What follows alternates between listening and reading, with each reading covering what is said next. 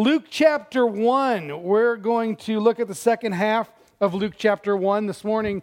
Last week we looked at the first half of Luke chapter 1, and we're going to talk a little bit about Mary and the impossible. As a people, a lot of us are fascinated with street magic. I don't know if you have ever watched street magic. I'll never forget the first time I saw Chris Angel walk through a plate glass window. Like, how did he do that? It's amazing. It's the impossible. Or human feats, like superhuman feats that you never thought were possible. I had the privilege of seeing a show recently where two acrobats were performing, and one of them balanced on the other one's head, kind of like this picture here. Like, seriously, I watched this happen. This wasn't just a trick, you know? Like, this was crazy strength and balance, and I thought, that's impossible. I can barely stand up by myself, let alone balance on someone else's head. And so we love things that are impossible. And there are things in our own life that seem impossible, aren't there? There are things in our life that just seem impossible. And most of us, when we encounter these kind of things, are afraid of them. Today we're going to run into a text that tells us about the impossible. And there's a key verse in our text today, Luke chapter 1, verse 37. And it says this: the angel tells Mary, nothing is impossible with God. Nothing is impossible with God. This verse forms the key thought for our text today, that nothing is impossible with God, and yet we tend to fear the impossible. So today I want to talk about the impossible. Most of us are terrified of it. We're afraid because the impossible seems completely and utterly out of our control. This whole doing what can't be done is by definition something that is not in our control. It's not. And I want you to know today, if there's one thing that I want you to take away, it's this simple idea. Don't be afraid of the impossible circumstances in front of you. Don't be afraid of the impossible circumstances that lie in front of you. In response to our fear of the impossible, God has a very specific instruction. In response to our fear in general, God has a very specific instruction. He says, fear not. So in preparing for this series, as I mentioned last week, I was amazed at how many times the phrase fear not appears in the different aspects of the Christmas story. Last week we saw Zechariah. The angel appeared to him and said, fear not. This week we're going to look at Mary. The angel appears to her and says, fear not. To Joseph, the angel says, fear not. To the shepherds, the angel says, fear not. Don't be afraid. And so today we want to look at this story of Mary, where the angel announces to her that she will be the mother of the Son of God. And we're going to learn that we shouldn't be afraid of the impossible circumstances in front of us. So I have three words today for those who fear the impossible, which is all of us, because we all fear the impossible. I have three words today that I'm going to look at from this text in Luke chapter 1 about Mary. And the first word I have for you is grace. For those of us who fear the impossible, the first word for you is the word grace. Read with me in Scripture together, starting in chapter 1, verse 26. I encourage you, if you don't have a Bible, if you forgot yours at home, grab a red Bible around you or use your phone, open the Bible app, get your eyes on a page. Luke chapter 1, verse 26. In the 6th month, God sent the angel Gabriel to Nazareth, a town in Galilee, to a virgin pledged to be married to a man named Joseph, a descendant of David. The virgin's name was Mary. The angel went to her and said, greetings, you who are highly favored. The Lord is with you. Mary was greatly troubled at these words and wondered what kind of greeting this might be. But the angel said to her, do not be afraid. Fear not. Mary, you have found favor with God. You will be with child and give birth to a son, and you are to give him the name Jesus. He will be great and will be called the Son of the Most High. The Lord God will give him the throne of his father David, and he will reign over the house of Jacob forever. His kingdom will never end. Mary received grace from God. And that's our first word today, grace. She was to give birth to the Messiah. Now just think about this for a second. Mary, this young teenage girl, was going to give birth to the Son of God the Father, to Jesus, the second person of the Trinity, to God in human form. No one ever in the history of humanity had ever been tasked with this, nor would ever be tasked with it again. Mary was given grace. Now, I have two questions for you when I read this. I think, first of all, what did Mary do to deserve this gift? Second question I have is, was this really a gift? Let's look at the first question together as we think of grace. Mary didn't deserve this gift. She didn't. We said, what did she do to deserve this gift? She did nothing to deserve this gift. We see in the text, look at very specifically the verse. Greetings, verse 28. Greetings, you who are highly favored. The Lord is with you. Highly favored. That word could be translated greatly graced.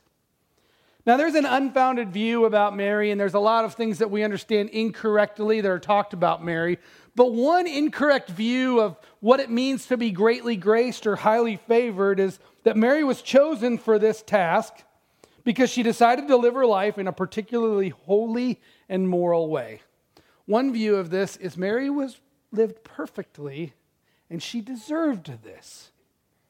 Verse 28, greetings, you who are highly favored, greatly graced. The problem, some would say Mary full of grace or Mary greatly graced. Which one is it? Well, the Greek word here is from the root word for grace. And some out there have taught that Mary was full of grace in a way that no one else was because she lived an extra holy life, and somehow she was special because of this living an extra holy life. But the whole point of grace is exactly the opposite. Grace is undeserved favor. Grace is something given to you that you did not deserve. Grace is something given to me that I did not deserve, and grace is something given to Mary that she did not deserve. Mary, full of grace. If by our actions we can guarantee grace, it is no longer grace. If grace is something we deserved, it's not grace anymore. And this, of course, brings us right to the whole message of the gospel that starts at Christmas and works its way through to Easter and then Pentecost, is that this simple idea that Jesus Christ gave himself to you and me who did not deserve him, that when our sin held us as guilty before God, he gave us the gift of Jesus to cover over our sins. Grace. It's something we didn't deserve. That's the whole point of it. It doesn't matter how many righteous things you do, you'll never deserve grace, but he gave it to you anyway. See, we assume that Mary did something really, really right to be chosen for such a high task. But what if Mary's view of what happened was so much different than this? What if Mary saw things completely opposite of this? What if she didn't see this as grace? That leads to our second question.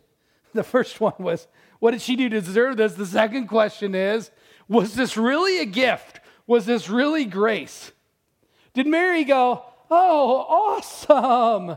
I get to have a baby as a teenager out of wedlock. This is fantastic. I mean, think about this. Here are some ways that this impossible thing may not have seemed like grace to Mary. It was a teenage pregnancy.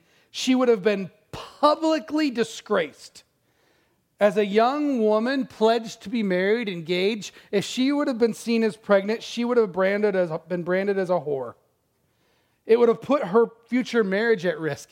Marriage in the first century was different than marriage that you and I understand today in our culture.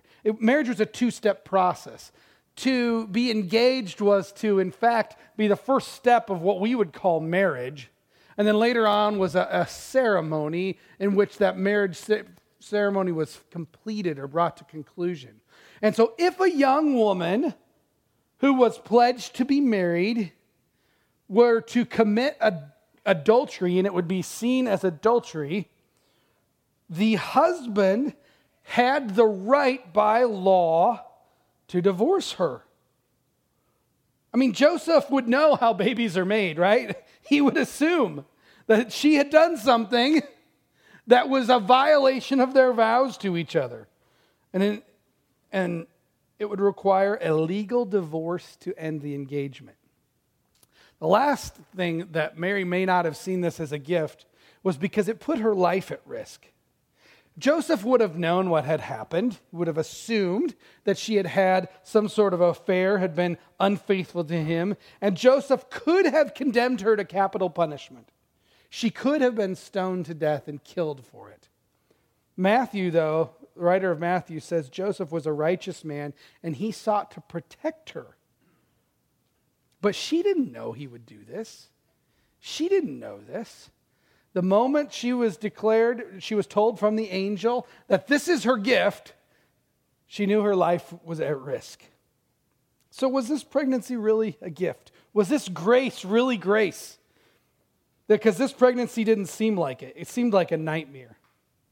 Friends, oftentimes for you and me, God puts an impossible situation in front of us that may not seem like grace to us. Difficult things in our lives are most necessary and wonderful because God is using those impossible things for his kingdom. Even the impossible, horrible things you and I need to choose to view as grace. Mary viewed what very well could have been a death sentence for her as grace, a gift. Anne Voskamp says this: suffering nourishes grace. Pain and joy are arteries of the same heart. Mourning and dancing are but movements in his unfinished symphony of beauty. Can I believe the gospel that God is patiently transfiguring all the notes of my life into the song of his Son? What in this world is grace? I can say it for certain now. All is grace. I see through the woods of the world. God is always good, and I am always loved. God is. What's the impossible thing in your life? What's the thing to which you turn to God and cry, why me, God? Why now? I can't endure this. What's that thing for you? What's the thing you say, I cannot accomplish this thing. I can't make it through. I feel trapped. I am out of options. God, I can't. It's impossible. What is that thing for you? Can you choose to see it as grace? Can you choose to change your perspective and take the impossible thing in front of you and say, this is a gift from God that I didn't deserve? Will you dare to see the impossible as grace, a very gift from God? You see, don't be afraid of the impossible circumstances in front of you. View them as grace. And that's the first word, grace. The second word for those of us who fear the impossible, if the first word is grace, the second word is presence. Presence. The first word is grace, the second word is presence. Look at verse 34. The angel tells Mary that she's going to be with child, and Mary rightfully she's had class at school. She knows how this stuff works, right? And so she says in verse 34, how will this be, Mary asked the angel, since I am a virgin? She says, okay, angel, you say this is going to happen, but I know some details that haven't happened to me, and I'm not sure how this is going to work, so fill me in. Look at verse 35. The angel answered, the Holy Spirit will come upon you, and the power of the Most High will overshadow you. So the Holy One to be born will be called the Son of God. Even Elizabeth, your relative, is going to have a child in her old age. And she who is said to be barren is in her 6th month. For nothing is impossible with God. There's a great word here in the scripture. and that is the word overshadowed.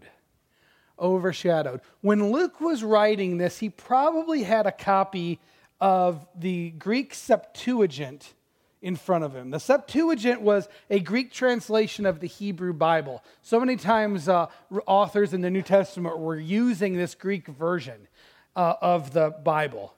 And the word that he picks here, the angel that Luke records, overshadowed, is the same word we run into back in Exodus.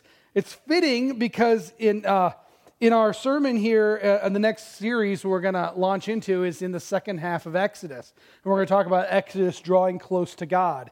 And what we're going to see here is eventually we're going to get to this verse, but in Exodus chapter 40, verse 35, we see that Moses completes the tabernacle, the movable temple, and they complete it, and they're going to institute the worship of God.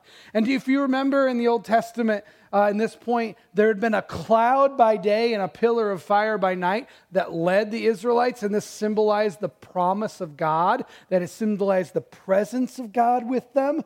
And so whenever they saw the cloud, they knew God was with them. And once they complete the tabernacle, the cloud descends on the tabernacle. Listen to verse 40, chapter 40, verse 34. Then the cloud covered the tent of meeting, and the glory of the Lord filled the tabernacle. And Moses couldn't enter the tent of meeting because the cloud had settled upon it, overshadowed it. Same word. And the glory of the Lord filled the tabernacle. Luke wants us to make this connection here. He wants us to make this connection. He wants you to go, hey, when you were just reading Exodus, do you remember that the glory of the Lord filled, overshadowed the temple, the tabernacle? The same thing is going to happen to Mary. And this is fascinating. There are so many similarities between what happens to Mary here and what happened in the tabernacle in Exodus chapter 40. God's presence surrounded the tabernacle, overshadowed it. And God's presence is going to surround Mary. Now, there are some key differences too, though. One of the differences is that Moses could not reach God in his presence. There's this barrier. The cloud kept him out. But Jesus exists in the presence. As the Holy Spirit overshadows Mary, Jesus exists as an unborn child in the womb because he is God. And the point here is that what's impossible for Mary is possible with God. That's verse 37. Because God's presence resides. God's presence is in the impossible. Now take a moment with me and just stop and think about your life. Because in Mary's most impossible moment, God meets her. She's going to walk through humiliation. She's going to walk through conflict. She's going to walk through shame and even the risk of her life, and God's presence caused it and walked through it with her. God's presence brought the impossible to Mary, and God's presence will sustain her through it because God is with her. The impossible is not only a grace from God, but it's a sign of his presence. God is with her in the tough moments. My oldest son, Nicholas, is 20. He's almost 21 years old. And I was remembering the other day when he was about 3 or 4 years old. I was a little younger then. I had less gray hair, but it was a long time ago. But I remember being in Florida visiting my brother, and we took Nicholas to Disney World, to the Animal Kingdom. And as we were walking around, we saw a ride called the Jurassic Park ride. And so this is a long time ago. It was a fairly new ride then. And I decided that I was going to take Nicholas, my 3-year-old, on this ride. It sounded great. Dinosaurs. This could be fun. Clarissa didn't go with us. I don't remember why. She was probably pregnant. She was always pregnant back in those days. And so those things happened. But I remember taking Nicholas, and it should have dawned on me when we were waiting in line. I didn't see any other children waiting in line for this ride. You know, Nicholas has always been big, so he was tall enough to do the ride or whatnot. And so we get on the ride, and we're in this like movable car that goes through the journey, and I'm excited. And as soon as the doors open and the car scoots under the ride, the doors close and the lights go out. Boom, pitch black. And then giant subwoofers start rumbling at incredible decibels. And I realized for a second that this was not a ride for a 3-year-old, right? But I'm trapped in, right? We're strapped. He's sitting next to me. What do I do? We turn the corner, and there is over us this gigantic dinosaur that with strobe lights and thunderous volume of sound is coming down to eat us. And I just remember thinking, what have I done? Well, I am a horrible parent. I should have no more children. And so I held him, and I pulled him in close, and I covered his eyes, and I got my mouth right next to his ear because that's the only way he could hear me amongst this rumbling darkness and sound. As I held him close, and I said, Nicholas, it's okay. It's not real. I'm right here, and I will protect you. And we made it through the ride, and we came out, and I was traumatized. What have I done? And we get off the ride, and I'm waiting for Nicholas to just be a ball of tears and crying. And he just looks at me and goes, that was awesome. Okay. The point of that is this. In the most difficult times, I was right with him. Whatever impossible thing is in front of you, God is with you. He's with you. And it's in the impossible where he has the opportunity to shine the brightest. In your most impossible moments, God is with you, and you have, if you believe in Jesus Christ for the forgiveness of your sins, you have the Spirit of God living in you. And there is no way to quantify that. There is no way to explain that. Other than if you have the Spirit, you know him. You know that you have him with you. And he will never leave you, even when it's dark and impossible and you can't possibly know it. You have God's Spirit living in you.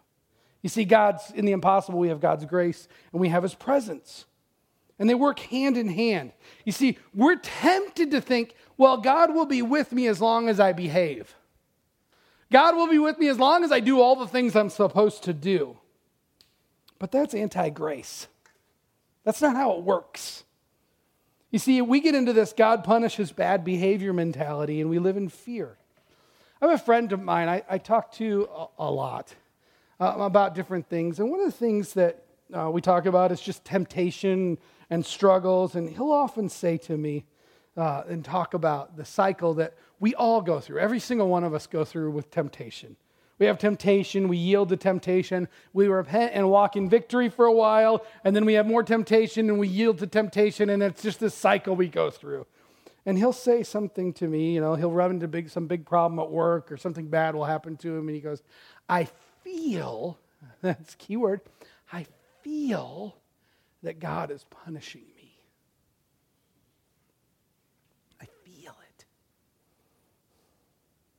But the gospel says differently. Because Jesus said, I'll never leave you or forsake you. And when we have the Holy Spirit and all our sins, we believe in Christ, that all our sins, all the crud and junk and ways we mess up, when it's all forgiven, past, present, future, his presence never leaves us. When we believe, we're filled with the presence of God, our sins are covered, and he'll never go away.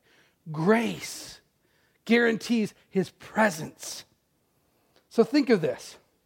Just as God's presence overshadowed and surrounded and uplifted Mary in her impossible situation, so God's presence surrounds you and yours. In Christ, he's right there. And when you learn to see grace in the impossible, and when you learn to see this, then you learn that you're not alone. God's presence is there. But think of this for a second. Mary's impossible situation not only shows that God's presence is there because grace and presence go hand in hand, But God's presence caused Mary's impossible situation. I mean, let that blow your mind. He's directly responsible for her being with child. If God is truly sovereign, then he's orchestrating events for your good and his glory. And God is never the cause of evil, but God uses it. For Mary, God put the impossible right in front of her, and he says, I am with you. How about you? Can you take the impossible as a gift from God and see his presence in it? He's standing with you through it all. Don't be afraid of the impossible circumstances in front of you. Grace, presence. But there's a third word. Grace, presence, and the last word, the third word is faithfulness. Faithfulness. And in this we see Mary's response in verse 38. I am the Lord's servant, she replied. May it be to me as you have said. Then the angel left her. How does Mary respond? With humility, with faithful humility. I think Mary knew her Torah. She knew her Old Testament. I think she knew it well. There is a similar event in Genesis chapter 18. If you remember, Genesis is a story of Abraham and his wife Sarah. And they were old, ancient, older than me even, and they were without child. They haven't been able to conceive a child, and in her old age, the angel, they get the message that she's going to have a child. She's thinking, how can this happen, right? Sarah's going, I'm old. Like, my body doesn't work that way anymore. And her response in Genesis 18 is to laugh. She laughs out loud, I think. Like, what are you talking about? She says, she laughs, the text says, after I'm worn out and my master is old, will I have this pleasure? And the angel replied to her, it's so similar. He says to Sarah, is anything too hard for the Lord? Sounds a lot like what the angel said to Mary. But Sarah responded with doubt. She didn't believe. And I think what Mary thinks at this moment, when God tells her the impossible is going to happen to her, she knows her Bible, and she says, okay, whatever you do right now, don't laugh. Whatever you do, don't laugh, Mary. Mary thinks that. There are a lot of stories in the Bible, a lot of accounts of women who couldn't have children. Samson's mother was unable to have children. An angel appears, and she's terrified. Rebecca, she couldn't have children, and she prayed. Rachel had 2 boys. Hannah prayed and had Samuel. Remember Zechariah's response last week? He doubted. Mary's got all of this packed up in her head, and she tells herself at this moment, don't doubt, have faith and be faithful. Have faith and be faithful. Whatever happens, be faithful. And that's why she says, may it be to me as you have said. Be faithful. See, don't be afraid of the impossible circumstances in front of you. One commentator on this account in Luke here, verse 1, chapter 1 here says this of Mary. He says, Mary brings nothing on her resume other than her availability and willingness to serve. But those characteristics are the most basic ones anyone can offer to God. So he puts her to use in his plan, taking her through a process for which she has no training or preparation. He simply promises to be with her in the journey, and she responds by being willing to go along for the ride. How will you respond to the impossible things in your life? Are you ready to go along for the ride? See, you view it as a grace to be sustained by the power of God. And then, once you view it that way, your job is to stay the course. What's the impossible in front of you? Whatever it is, just be faithful. This word faithfulness just reminds me of the importance to plod. There's importance of plodding. Plodding along in ministry is sort of my ministry mantra. You know, I don't want to be a flash in the pan guy that lasts in ministry for a year or two and makes a big bang and then is out. I don't want to be part of a ministry that flashes and grows super fast and then explodes. I just want to be faithful. I just want to plod. I'm the tortoise, not the hare, right? I try to think and be faithful to what God has called me to. I think of all the pastors who have come and gone. Their pride is their downfall, or they think they're invincible to sin, or they come with a great charming personality. I just want to plod. I just want to be faithful. But there's a danger in that. And the danger is that in my faithful plodding, sometimes I risk thinking that it's my faithfulness that got me somewhere. And sometimes I think in plodding that I overcame the impossible, or I did this. Look at how faithful I am. Aren't I awesome? There's a danger in that. Years ago, I heard Joel Osteen tell an illustration. Now, Joel Osteen gets it wrong all the time, okay? Joel Osteen teaches a gospel that says, if you believe in Jesus, God will make everything go right for you, which of course then makes us ask the question, what happens when it goes wrong? I did something wrong. He often gets it wrong, and in this illustration, he's a great storyteller. And he tells this story, and it's a story about a mule. A farmer went out, and he had an old dried up well. And one day he goes out, can't find his old broken down mule. And he looks in the well, and the mule had fallen in the well and was sitting at the bottom. And the farmer thinks, I really have no use for the mule anymore. And I really have no use for the dried up well anymore. And he goes, I'm just going to, solve this 2 things at a time. So he grabs a shovel and he just starts filling in the well and burying this mule.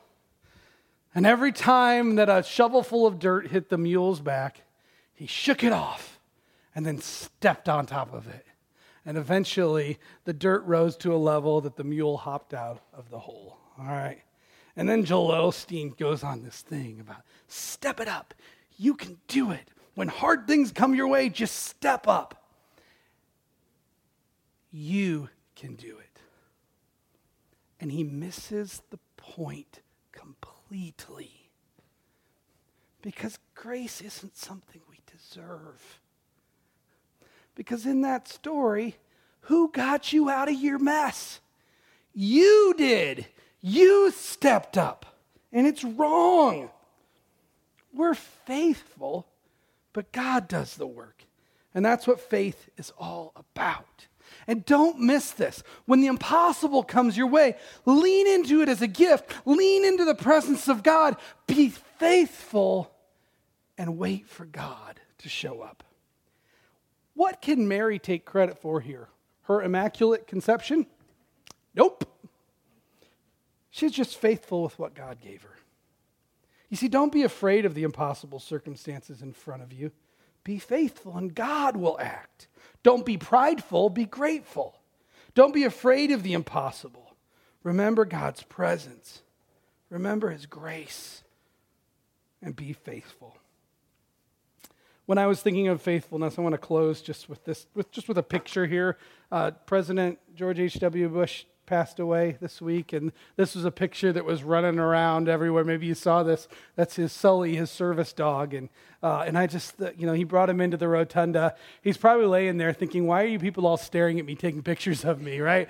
But this was when was there in the Capitol, and they brought the dog in, and I love the picture. Right? He's just faithful, hanging with his master, and I just thought, oh, if we were just faithful. Whatever the impossible was in front of us, if we just lean into it as grace and seek God's presence and just be faithful through it. Whatever impossible thing comes your way, don't be afraid of it. Don't be afraid of the impossible circumstances in front of you. See it as grace. Look for God's presence and be faithful. Let's close in prayer.